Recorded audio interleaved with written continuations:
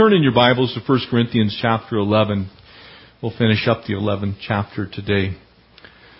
The message I've entitled simply The Lord's Supper.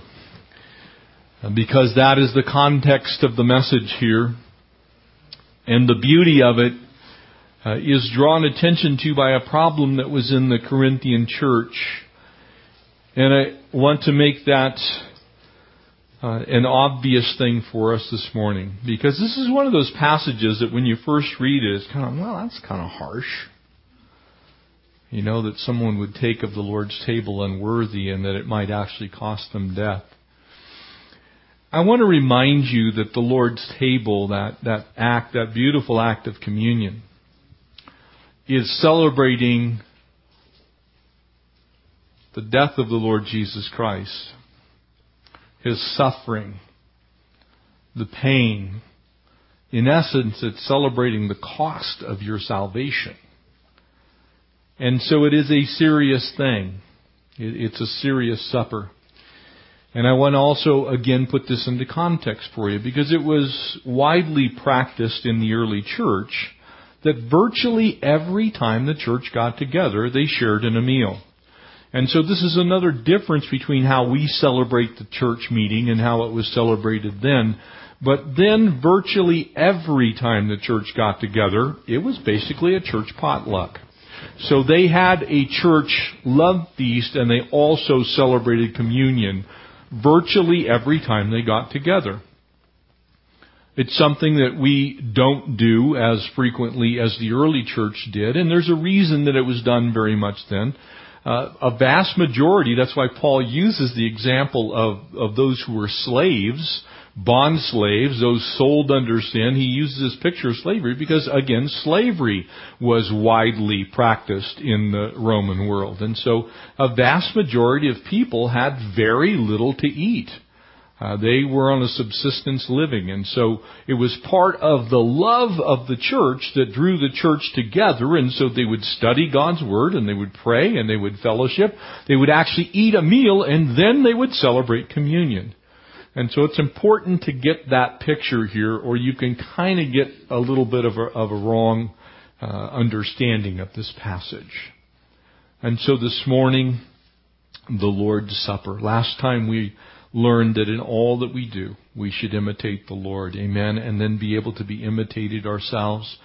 And so he draws attention now to this beautiful celebration that we're going to partake of here in just a few minutes. And so would you pray with me? Father, we thank you this morning that by the blood of the Lamb and through the word of our testimony, we will overcome. We have overcome. We are overcomers. We are, in fact, overcoming even now.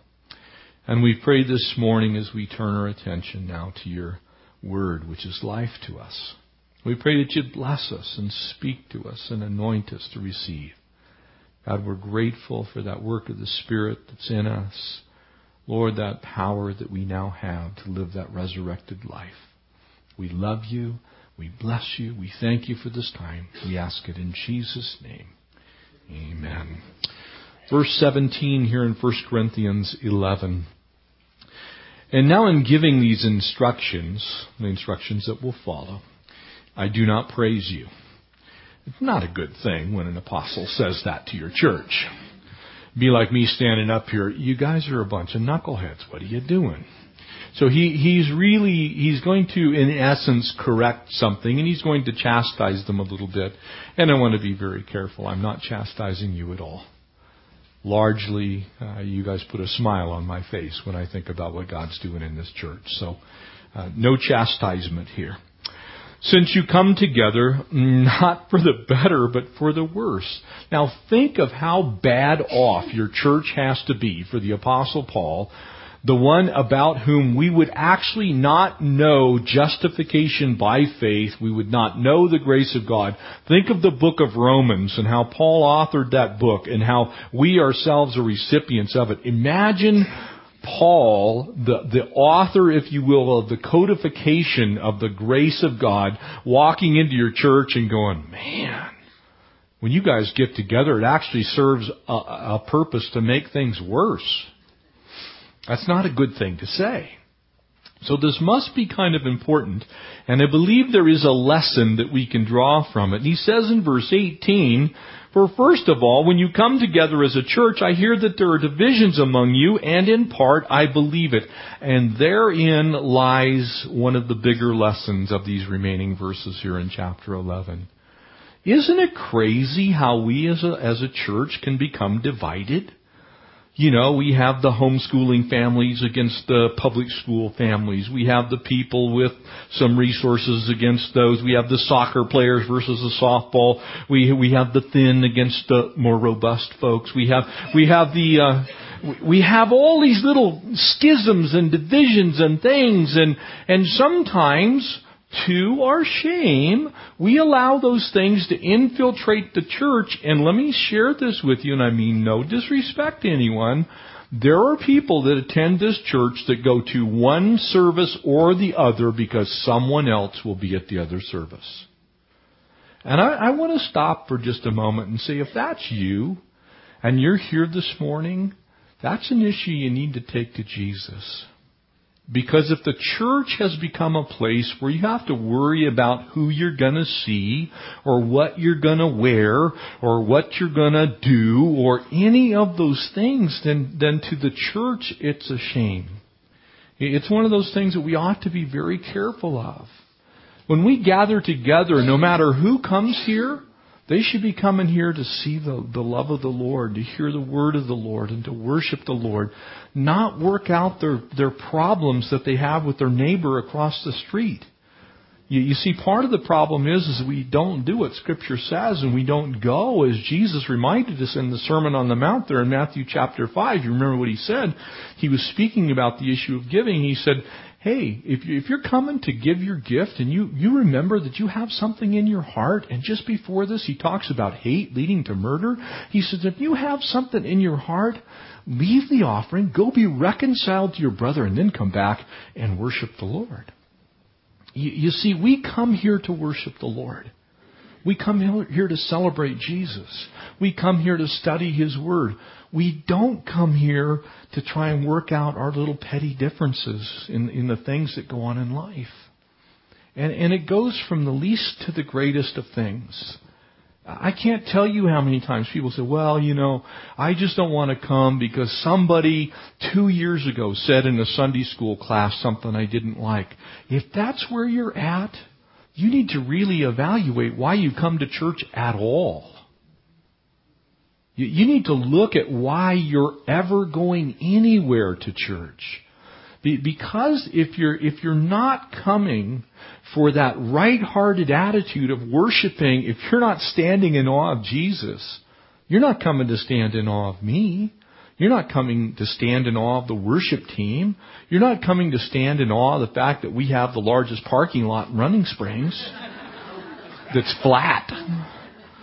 You're coming to worship the King of Kings and the Lord of Lords, and you're coming with other people who are sinners just like you.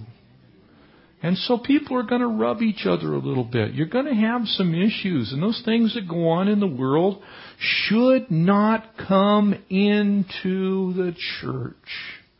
They don't belong here. There shouldn't be hurt and hate. There should be love and living in the church. He says, first of all, when you come together at church, I hear that there are divisions among you, and in part, I believe it.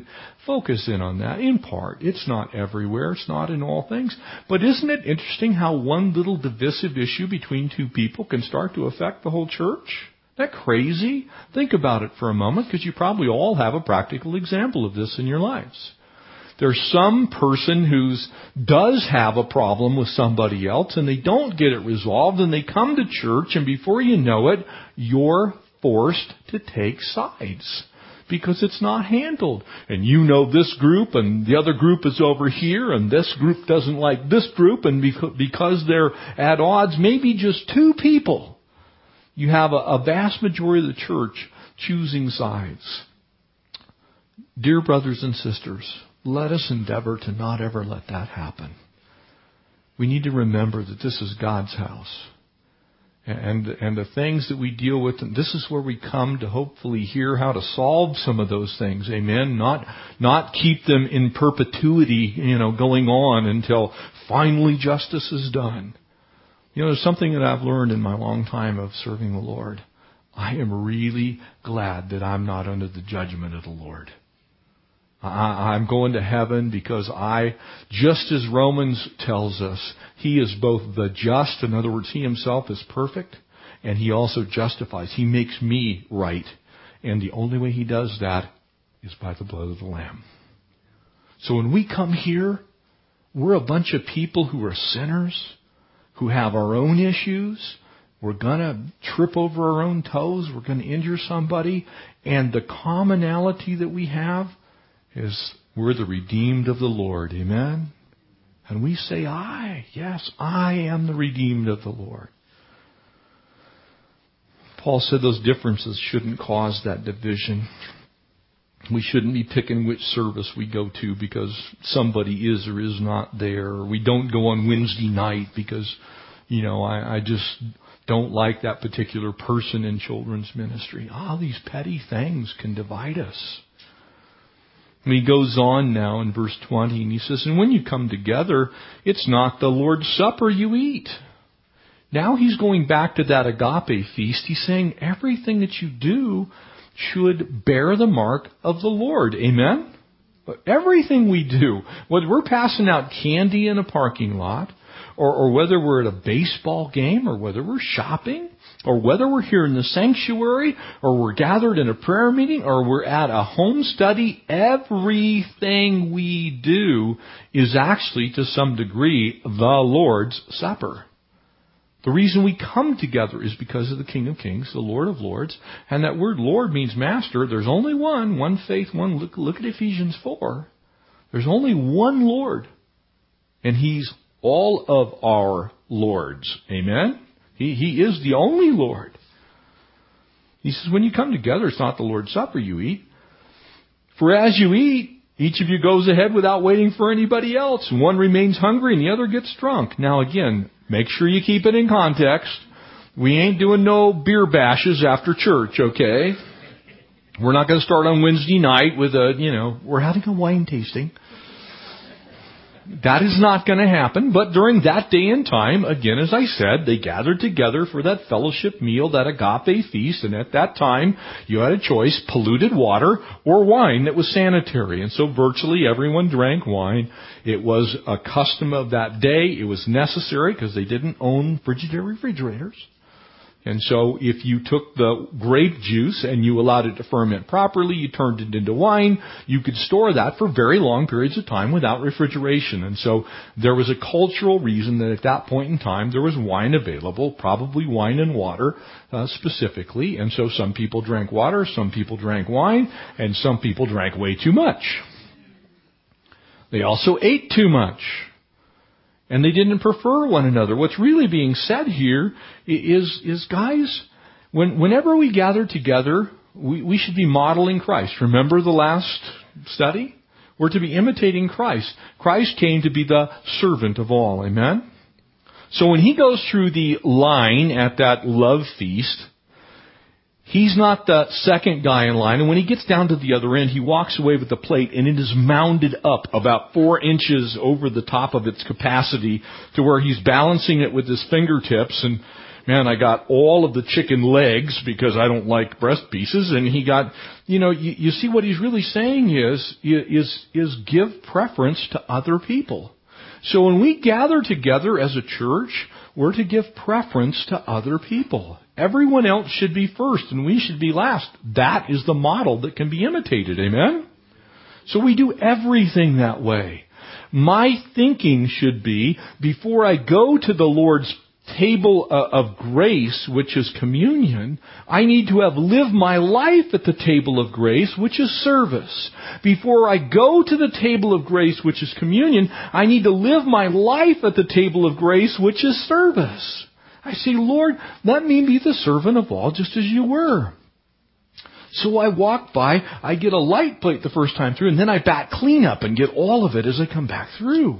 After everybody else is... No, it's the whole point. Just want to see if you guys were awake, okay? The whole point of this is that we look at everything that way. We reverence the Lord and we prefer others is the way to look at it. We reverence the Lord, we prefer others. I look at other people and go, no, I'm not going to take that biggest slice of whatever. I'm not going to take the largest helping. I'm going to remember that others are coming. I'm going to prefer them. I want to make sure that they know that the Lord loves them. You see, because in everything we do, whether it's in our giving or it's in our serving or it's in our work in the church, everything we do should have in view others first. Amen? Isn't that Jesus? He was other-centered, and so must we be. Jesus is simply reminding us through the words of the Apostle Paul. I also find it interesting is as he says these things, that in essence it appears that they were looking for the best place at the feast. You see, at that time they didn't have like we do, folding tables and chairs and could put up tables for everybody. Basically there were a few facilities within inside of the place where they would meet, and those who were the most prominent got the best seats, and that carried over from the Jewish culture, that those who were of the highest order religiously got that best place at all of the feasts. And so it's just this picture of us looking at other people and say, man, I want them to know the goodness of God the way I know the goodness of God. And the best way to do that is to say, would you go ahead of me? Here's a good seat right here. Why don't you take that? I'll stand. When we do that, you start having people trying to outlove each other. And that is a place everybody wants to be. Amen? You know, when you start looking at it that way and you see it that way, you're going to cause people to fall deeply in love with the Lord, because we give testimony to that fact. Amen? We say, man, this is the Lord's house. We are the Lord's people. This is His spread right here that's on this table. And as you partake of it, you're partaking of the goodness of the Lord. And I want you to know the goodness of the Lord. And so he goes on in verse 22. Don't you have homes to eat in and drink in? In other words, when you come together as the church, it's for a corporate purpose. If you want to gorge yourself, go bake your own cake at home. You know, if you feel like you're, in Jesus' name, you have been set free to go have a couple of cases of bonbons, don't do it so everybody else sees it and thinks that you're all that. Go home and do those abundant things. And what's in view here is moderation. And that's true in everything that we do. Amen? That's why I think we need to be careful what we own, what we possess, all those kinds of things. Again, nothing against wealth. Wealth can be a very wonderful thing if used for the Lord and for His kingdom. Nothing against prosperity, nothing against nice houses or cars or any of those things. But we as the body of Christ have something else in view. And that is, how is someone else going to be affected by the liberties I take? That's been the previous chapters. And so we want to make sure that other people have an opportunity to see the King of Kings and the Lord of Lords in what we do. Or do you despise the church of God and humiliate those who have nothing? See, here's the way it crosses over.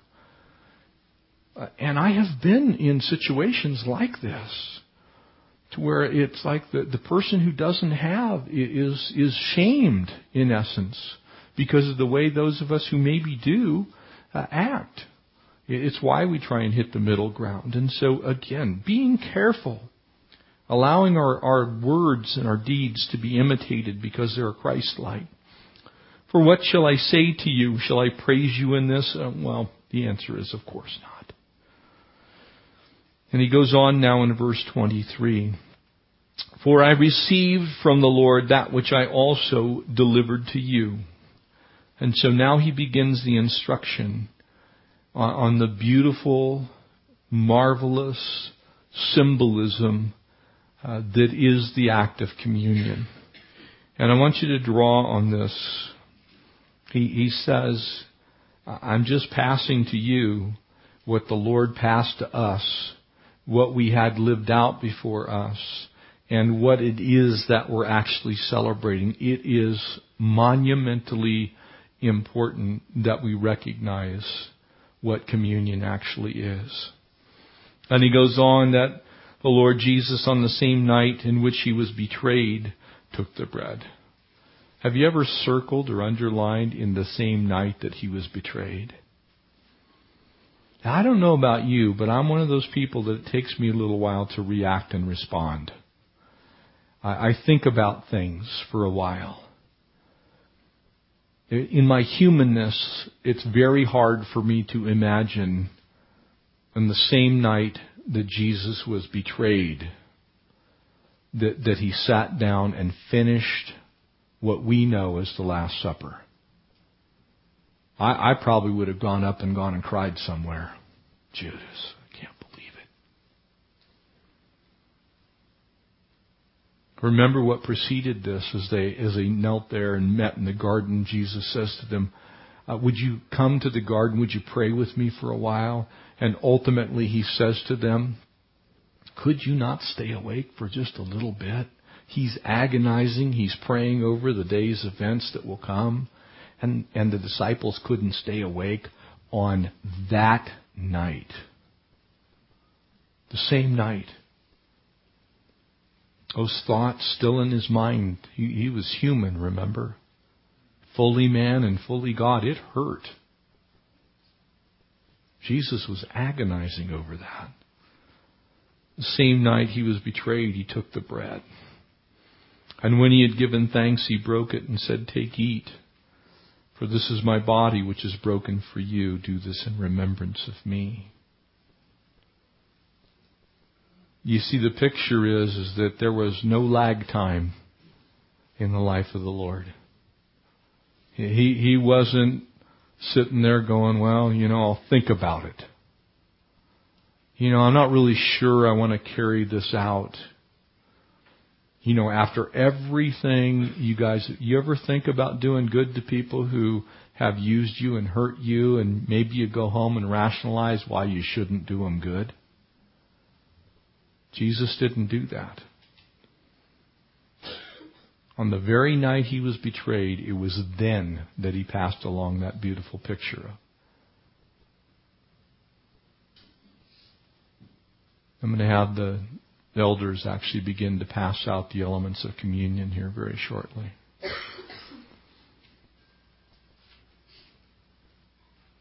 a matter of fact, go ahead and do that while we're...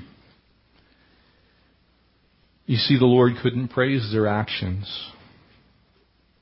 While they were getting ready to remember this, I want you to remember what it is that broken body represented there. If you remember, the prophet Isaiah gave us a picture. You see, because Jesus' body was broken for you and for me. Amen? On the same night, what He's actually saying is, looking forward to what would happen. It hadn't even happened yet, but being God, He knew exactly what was going to happen. And He broke bread with them anyway? You ever thought of that aspect?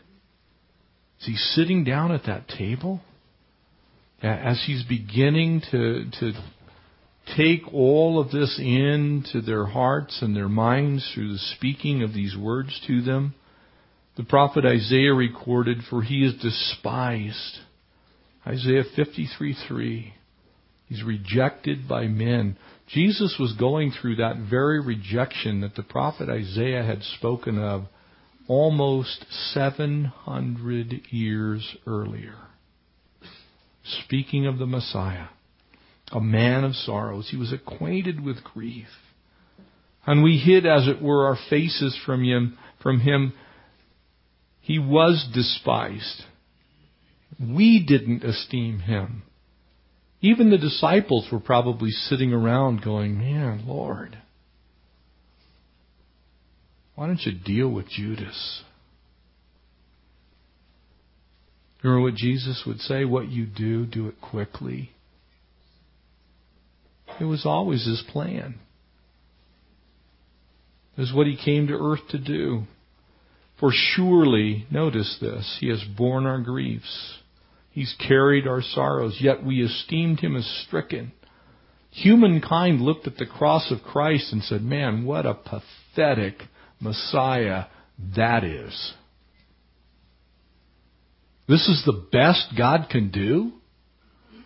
That supposedly God's only begotten Son ends up allowing this to happen to him?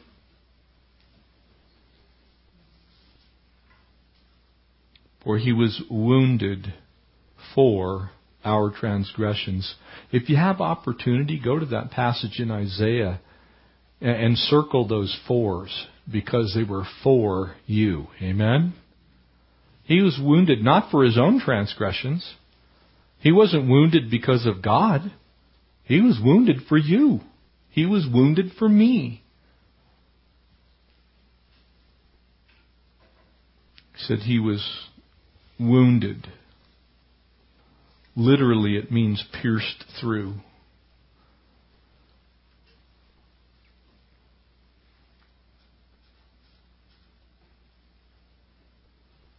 He was bruised for our iniquities. You realize what bruising actually is? It's being hit so hard that it bursts the blood vessels underneath the skin.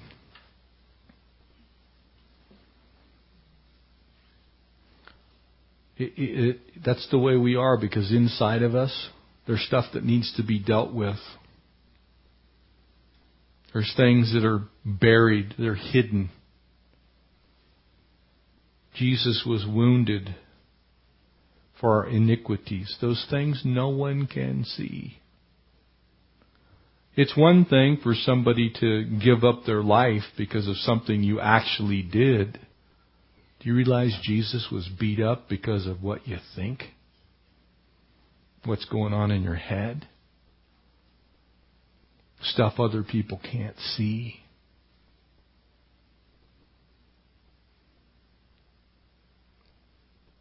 The chastisement for our peace, not his. He was God. He never sinned. Was upon him.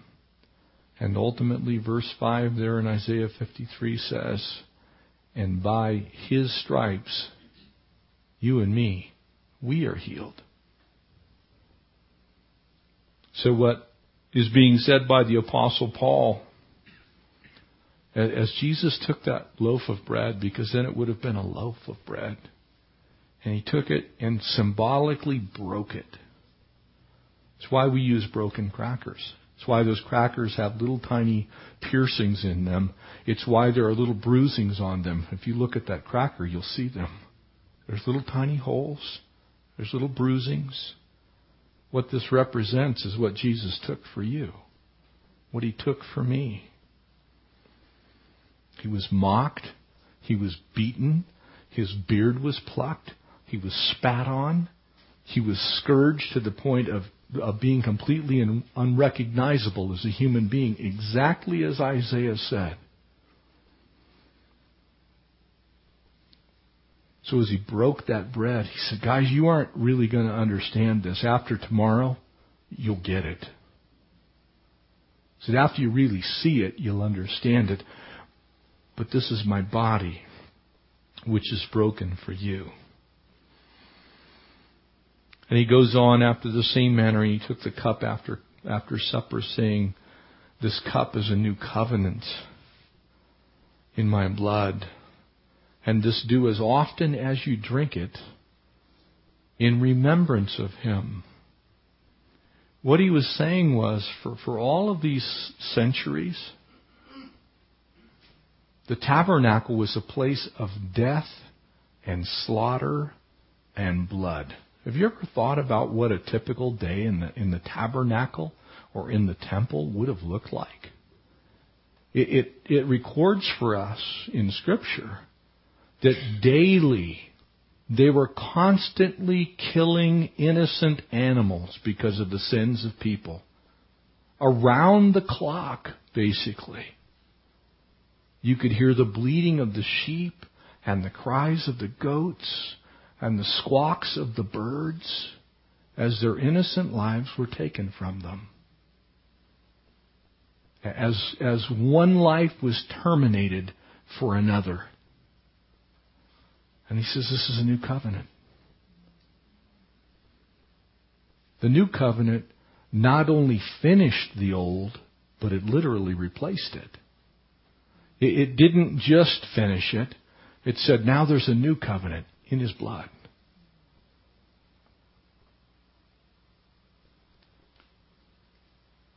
All that dying that needed to happen, all of that sacrifice that needed to occur was finished in Jesus. Amen? You ever thought of that? It was finished. It was done. The death of the innocent Lamb of God. The broken body of the innocent Lamb of God. And so He says to them, man, when you come together in my house, let's keep it about what happened. Let's not make it about the petty things. Let's not make it about our little differences, our likes, our dislikes. Let's make it about what the real thing is. He says, and often as you eat of this bread and drink of this cup, you proclaim the Lord's death till He comes. You're actually saying amen to the finished work of the cross. You realize that? You're saying amen to the finished work of the cross. That's why verse 27 and 28 say what they say. Therefore, whoever eats this bread and drinks this cup of the Lord in an unworthy manner shall be guilty of the body and the blood of Jesus. To turn it into something else, to make it about that thing that you went through, is to diminish what Jesus did on the cross. Because isn't His broken body and His shed blood enough for whatever's happened to you in life? It is. And it is for me too. What He's saying is what we remember is what He did. So it puts the focus where it belongs, which is on that sacrifice for you and sacrifice for me.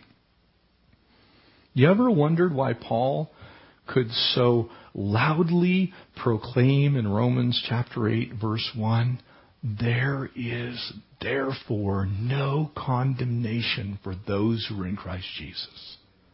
Amen? Do you know what it says in chapter 7? Those things which I will to do, I do not do. And those things which I will not to do, those very things I do do. So I find that this war goes on within me. That I find to will is good and it's there. But in the implementation of that, I just can't do it. Who will deliver me from this body of death? And he says, thank God. Because of the broken body and because of the shed blood, there's your answer. There's your answer. So he says, when you come to church and you celebrate communion, take your stuff to the Lord. Because you don't want to drag Jesus through your junk. And the good news is, all you need to do is just ask Him, and He will. He'll clear it up. He'll clean it up. You can go and be reconciled to that person. And so he says, let a man examine himself. I'm to be looking at Jeff when I take communion. I'm not to be looking at other people. I'm not to be pondering what somebody did to me or said to me. I'm to be saying, for me, what do I need to square away? What do I need to do? What do I need to say? And when I do that, there's enough of me that's guilty to still say to the Lord, Lord, forgive me, cleanse me, heal me, work in me. And so let Him, in light of that introspection is what's being said, in light of looking inward, not outward, and so let Him eat of the bread and drink of the cup. Let's take a minute to just pray. And if there's something there that's between you and God, that's maybe between you and somebody else, but between you and God it's not okay, you need to let Him have it. And then we're going to pray and partake, okay?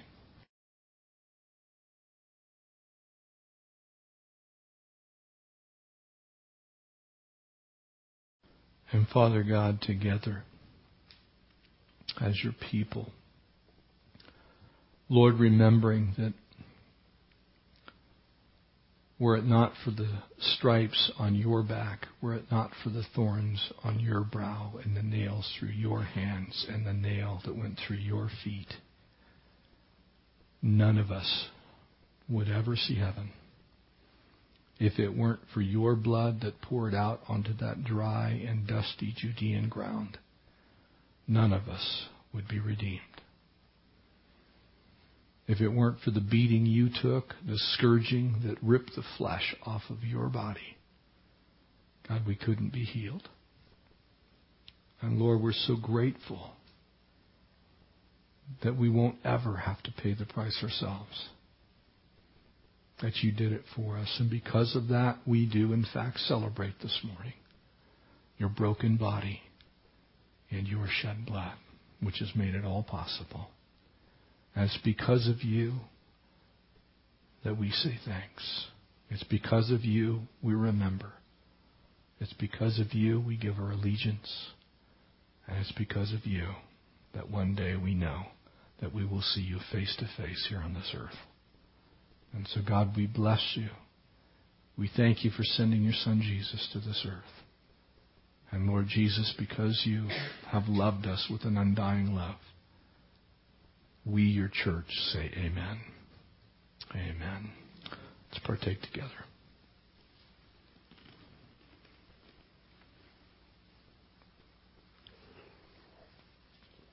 When you're ready.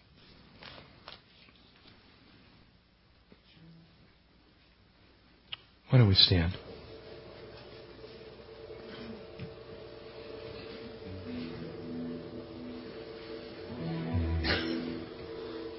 How deep the Father's love for us, how vast beyond all measure,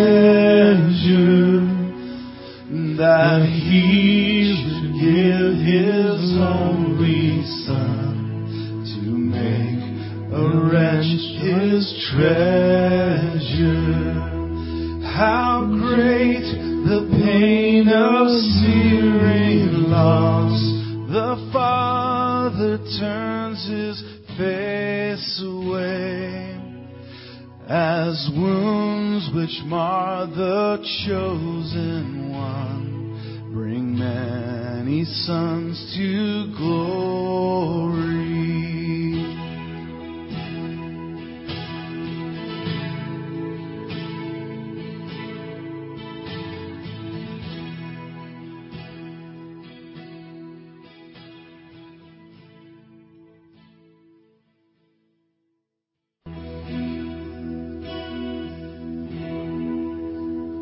You see, that's why this chapter ends the way it does. Goes on to remind us not to partake in an unworthy manner. Why? Because it was the blood of the sinless Lamb of God that dripped onto that ground. No more precious substance in all of the universe. And to not discern that is to risk God's judgment, really. It's to say Jesus wasn't enough. And I love what verse 31 and 32 paint for us. It says, but if we judged ourselves, we would not come under judgment. You see, if I'll just simply look and agree with God and say, man, I'm a wretch. Save a wretch like me, amen? Save a wretch like us. Why? Because when we're judged by the Lord, we're being disciplined so that we won't be condemned with the world. In other words, He paid the price of our ransom. He said, what I did for you, you couldn't do for yourself. And because I did it for you, your eternity's secure. And so when you gather, don't bring that judgment onto yourself. And as we gather, we're saying amen to the cross of Christ. You know, every time we come together, now do you know why they had a feast every time? It really makes some sense. It should be a celebration when we gather together, amen? Because we're celebrating we're not going to be judged, and we are going to heaven. because of His body and because of His blood. Amen? You got one? Let's do it. And that's the reason we get to worship the Lord. Amen?